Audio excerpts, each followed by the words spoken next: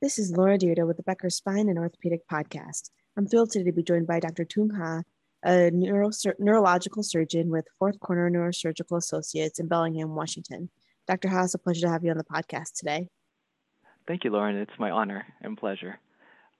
Now, I know we have a lot to talk about. A lot is happening in the spine and orthopedic space, but before we dive into the questions, can you tell us just a little bit more about yourself and your practice? Sure. So for medical school, I went to Ohio University College of Osteopathic Medicine, and then I did my neurosurgical training at the University of Kansas. Um, After I finished in 2007, I was in the military, United States Army, and I was stationed at Joint Base Lewis McChord, where I served for 4 years from 2007 to 2011. And those were amazing years for me from being exposed to great people and also new technology because the at that time the artificial disc was just being introduced into the armamentarium of spine surgeons, and so I had an opportunity to explore that service line and become very proficient at it. And so it also made me realize that when I finished with the military, there were really kind of two options: either be employed by a hospital system or go into private practice. And actually having someone being exposed to a system that was, I guess, more socialized in a sense of there wasn't too much difference between the pay between a primary care physician versus a neurosurgeon.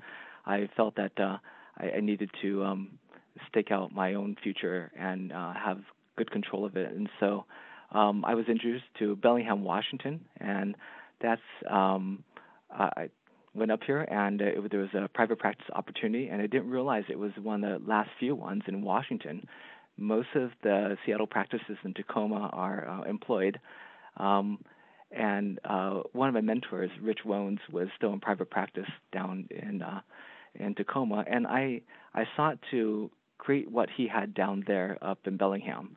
And so when I came up here, I joined Fourth Corner Neurosurgical Associates, and I had a vision of creating a spine-centric outpatient center because I realized that in private practice you cannot survive on your professional fees only. You need to have ancillary, and you need to have um, um, your own center so that you can provide the care that you want to.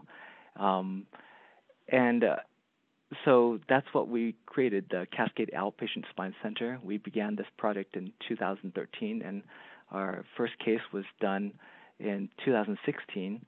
And I guess my perspective from the military and also like geopolitics right now, in order to be sovereign, you have to have your own land, you have to have your own building, you have to have your own staff, you have to have the ability to hire and fire your staff and not be subject to um, the politics of the hospital.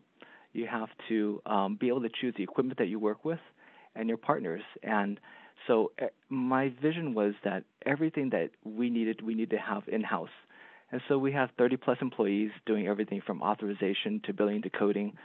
Everything that any process that's mission essential you should have positive control over. And so that's really helped us weather the storm of COVID, et cetera. And it's led to a very fulfilling practice. And I couldn't imagine myself being anywhere else other than here. And so I'm very grateful for my partners. And so we have a total of four neurosurgeons, and we do 90+% spine, and I have one interventional pain management doctor colleague. And so together we form Fourth Corner Neurosurgical Associates and the Cascade Outpatient Spine Center. Fantastic. Wow, that's such an amazing career journey that you've had. And, really interesting to, think about that different the decision-making process for whether to join a hospital or private practice and how to really be able to run and operate an effective private practice these days, I think, is so crucial. So thank you for going through all that. Now, when you Yeah. look ahead, what do you anticipate some of the top challenges being for this year, 2022? Yeah, and I would say staffing, and we see that at our local hospitals. So with the number of nurses, particularly, or any caregiver for that matter, um, dropping out of the workforce, there's been a demand. So, for example, if there's a vacancy in New York and they're paying that nurse literally twice as much to work there, and if he or she can move from Bellingham to there for a temporary assignment, that leaves a void over here. So that's going to get filled by someone from Georgia, and that hole in Georgia is going to get filled by someone in Texas. And so this little merry-go-round or musical chairs of vacancy has just kept driving up the cost of employment. And so for us, I mean, I've given my staff easily a 25% raise this year just for retention purposes, because they can literally get paid twice as much working at the hospital. And so what we have to offer is consistency and no call, and also a family-friendly work environment. So everyone I work with is a family member, and I really enjoy this environment and the collegiality. And so if it's really about the chemistry, as opposed to going to the hospital and realizing that the surgical tech that you're working with is from Colorado and has only been there for 2 weeks. The nurse that's the circulator has been only there for 1 month and is from Texas, and you don't know them from Adam. And if you need certain equipment, they don't know where to find it, and so that can present as a frustrating challenge from time to time. So definitely staffing. We also, with supply chain, increased supply costs. I think everything from gel foam to thrombin has literally doubled in price if you can even get it. And so even though we belong to several GPOs, they may just have empty shelves and they can only allocate so much to us at one time. And so it kind of goes back to that idea where everything that if you need something, you don't want to outsource it. And so the day that Detroit can't make a spark plug is the day they can't make a complete car. And if our product is spine surgery, then I need to have all the assets necessary. And so, even though we have a policy to stockpile equipment and supplies, that sometimes just the source is not available. So that's been a challenge as well.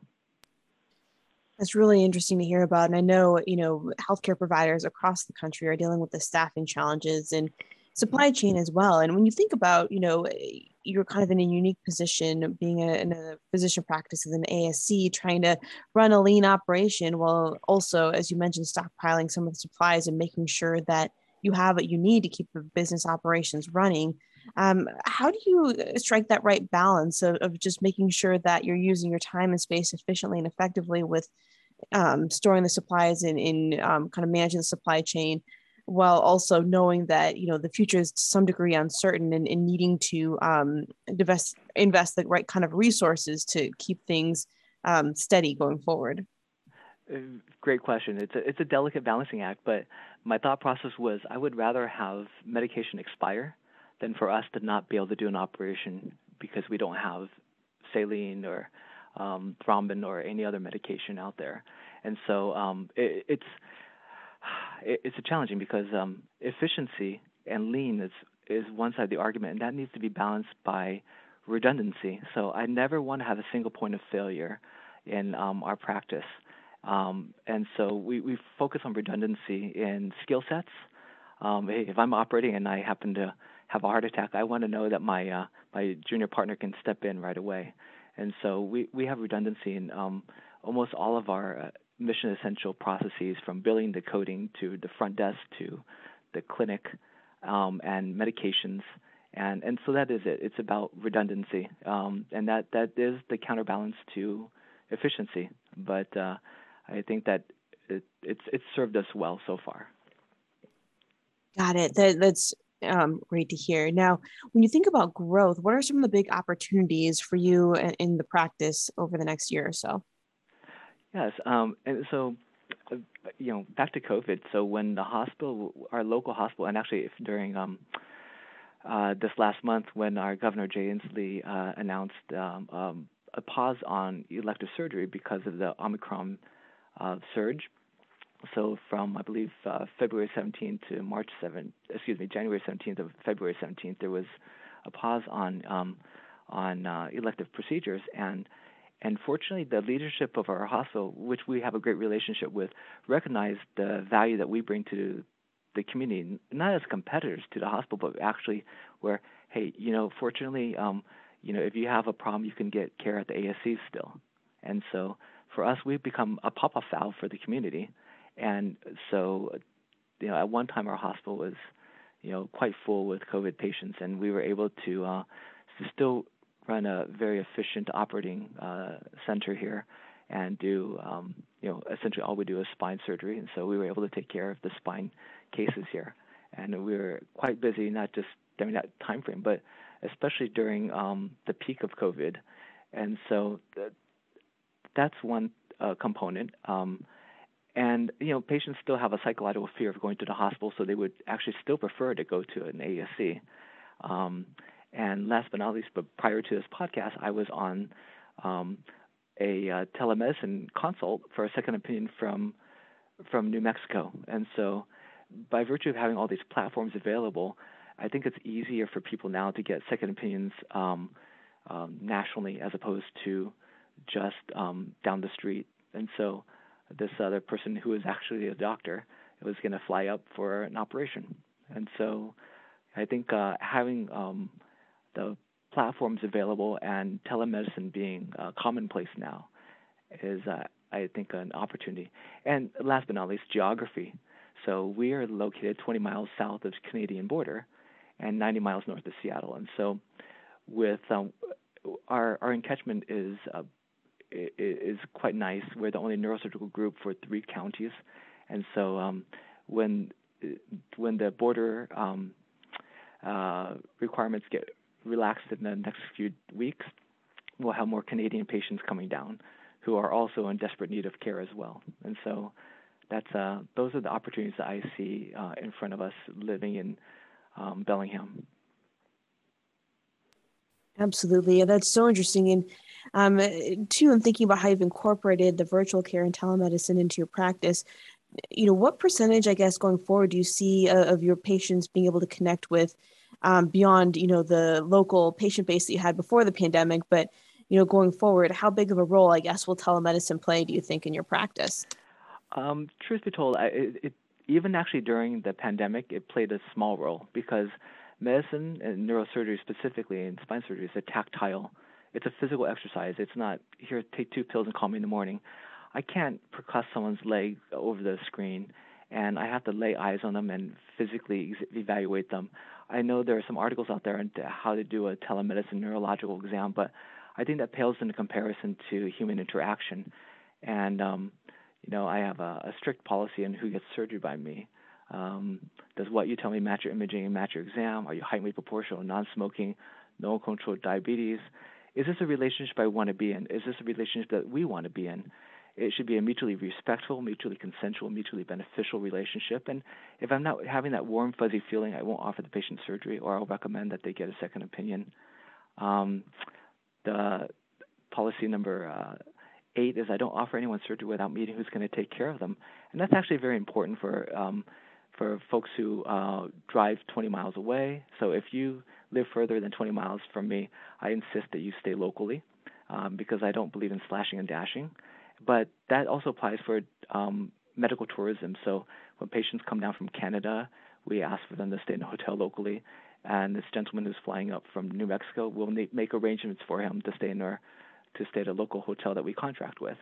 And so at the end of the day, it's casting a wide net from a virtual visit, but I still need to see patients face to face. And it's interesting that how people crave human interaction, and even at the height of the pandemic, when nursing home patients were not allowed out of their confines except for a medical visit. And so I would have little old ladies get dressed up and come to see me, and just because they needed to see a human being instead of being locked up in their solitary confinement. And so we'd spend an hour chit-chatting, and if that's what they need, I'm happy to do that. So, it's really taking about care of people and not just the film. And so that's at least how my practice functions. And so policy number 9, you have the safe place to recover and Number 10 is that I am not God, I'm just human. I just do my best for people, and I want to be a value-added proposition. And so many come, but few get chosen for surgery in my hands. And so I think that the telemedicine platform just allows a larger encatchment for upfront. But ultimately, it's still a physical endeavor, surgery that is. Absolutely. I think you make a really good point, in talking about the relationship you have with patients and those who, make sense to move forward with a surgical procedure. It's just so interesting to hear your thought process there and the programs that you have set in place. Now, when you're thinking about technologies and innovation, what are some of the most interesting things that are out there today? Yes, I would certainly think that we're on a robotic revolution right now, and I think that um, from an image guidance standpoint, just when I was in training, we used plain films, and then then C-arm, and then now navigation. But I really think that the robotic spine platforms are going to be revolutionary, and I believe that most of those will be done at the hospital because the technology is expensive, and I don't know if it's going to be something that a freestanding ASC can afford unless they change um, the leasing options, et cetera. But and especially and if they change the reimbursement for robotics, that might be a path as well. But I would be very curious on how this changes in the next 5 to 10 years. But I am also um, a big proponent of minimally invasive spine surgery where applicable, and I think that that's exactly what we do at our practice. And so you need to have a skill set to do not just big deformity cases, but MIS as well. And it's a different skill set for sure. And last but not least is motion preservation technology. With the first artificial disc I put in was not MRI compatible, and the FDA approved only for a single level. And now we have artificial discs that are MRI compatible, and also with FDA approved approval for multi-level, 2 levels that is. And that's a game changer because if if there's an option to have motion preservation as opposed to fusion, that might be a better option. And so those are the things that I see on the horizon that are here right now and that are only going to continue to improve. Absolutely. I think, it's really interesting when you talk about especially the minimally invasive spine surgery and motion preservation. I think both things are techniques and aspects of spine that have evolved over the past, 10 to 15 years for sure. But, really in thinking about where their role is going forward, do you, see the minimally invasive and motion sparing techniques, becoming largely more prevalent, or where's the place, I guess, still for fusion, if that makes sense? Yes, I absolutely. I still believe that there's a role for fusion, and it's actually the opposite. It's where every patient that is probably a motion preservation patient is a good fusion candidate, but it's not the opposite, where not everyone has a fusion who is a fusion candidate is a good motion preservation candidate because it's motion preservation, not motion restoring. And so part of my algorithm for working patients up is to make sure that they have normal sagittal alignment. And I obtain a flexion extension X-ray on all my patients to make sure there's actually motion. And if they don't have it because they're auto-fused already, I just tell them that it's better for us to do a fusion as opposed to a TDR. That's good to know. Well, the last question I have for you here before we wrap up our conversation is just thinking about the past few years. COVID-19 has been so present in our everyday lives as well as in the healthcare industry. What do you think the lasting legacy will be of COVID-19 on orthopedics and spine? Yeah. Well, I think that first and foremost, staffing. Um, I think that it's once we increase people's salaries, it's hard to make an argument to decrease it. Um, and so that will affect the bottom line and also um, how much redundancy in staff we can have. But at the same time, I also think that the world and prior to this, the United States was a land of abundance, and we can realize that there are actually there are limits, and so we might have to allocate, ration care when the time comes if COVID rears its ugly face again, and people are used to waiting now as opposed to having things done yesterday, and so I think that that's a change in the mindset where you're being told no when before it was always yes, yes, yes, or I can have it my way. And so, you can't you can't have surgery if there's no beds available at the hospital. So, like even today, actually, I was checking our census and it was about 105% full. Wow, that's So so that puts a interesting. damper on elective cases. Yeah. Yeah, yeah. And so you're still seeing, the hospital being pretty full, Yeah. um, one reason or another. Yeah, and not because of COVID per se, but it's just Yeah. because of the pent-up demand. There, for the last year and a half, 2 years, people who needed hip replacements, knees replacements, spine fusions, anything that required an inpatient stay or on a or patient with more comorbidities that prevented them from having outpatient procedures, there's a wait list.